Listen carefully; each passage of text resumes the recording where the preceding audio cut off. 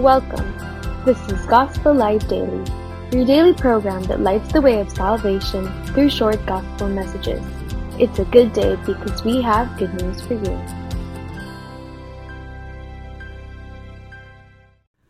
Today's Gospel Light is taken from Isaiah chapter 64 verse 6. For all of us have become like one who is unclean, and all our righteous deeds are like filthy rags. All our righteous deeds are like filthy rags in God's sight. This is a very humbling truth. Mind you, this is not even talking about our sins. This is talking about our righteous deeds. Now think, if all our righteous deeds are like filthy rags in God's sight, then what must our very sins look like in His sight? The best that we can do are worthless and even gross in the eyes of God. They are totally unacceptable to Him. Why is this? Because sin has affected us totally.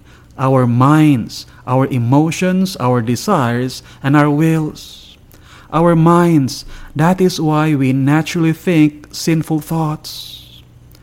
Our emotions and desires, that is why we naturally have sinful emotions and desires.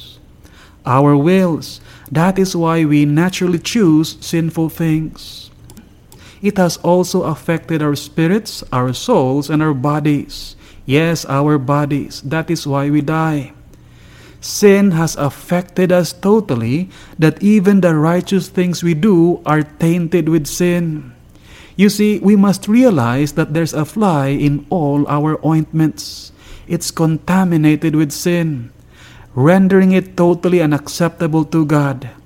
We may not see it, but God sees it.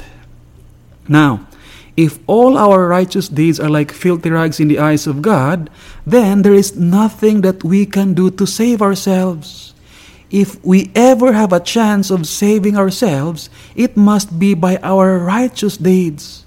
But if our righteous deeds are filthy rags in the eyes of God, then we cannot do anything to save ourselves. We are helpless, powerless, and hopeless in ourselves in saving ourselves.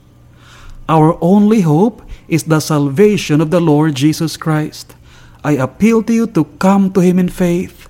Trust in what He did on the cross for your salvation. Do it now. And this has been Gospel Light Daily. We pray that God who commanded, "Let there be light," has shone in your hearts.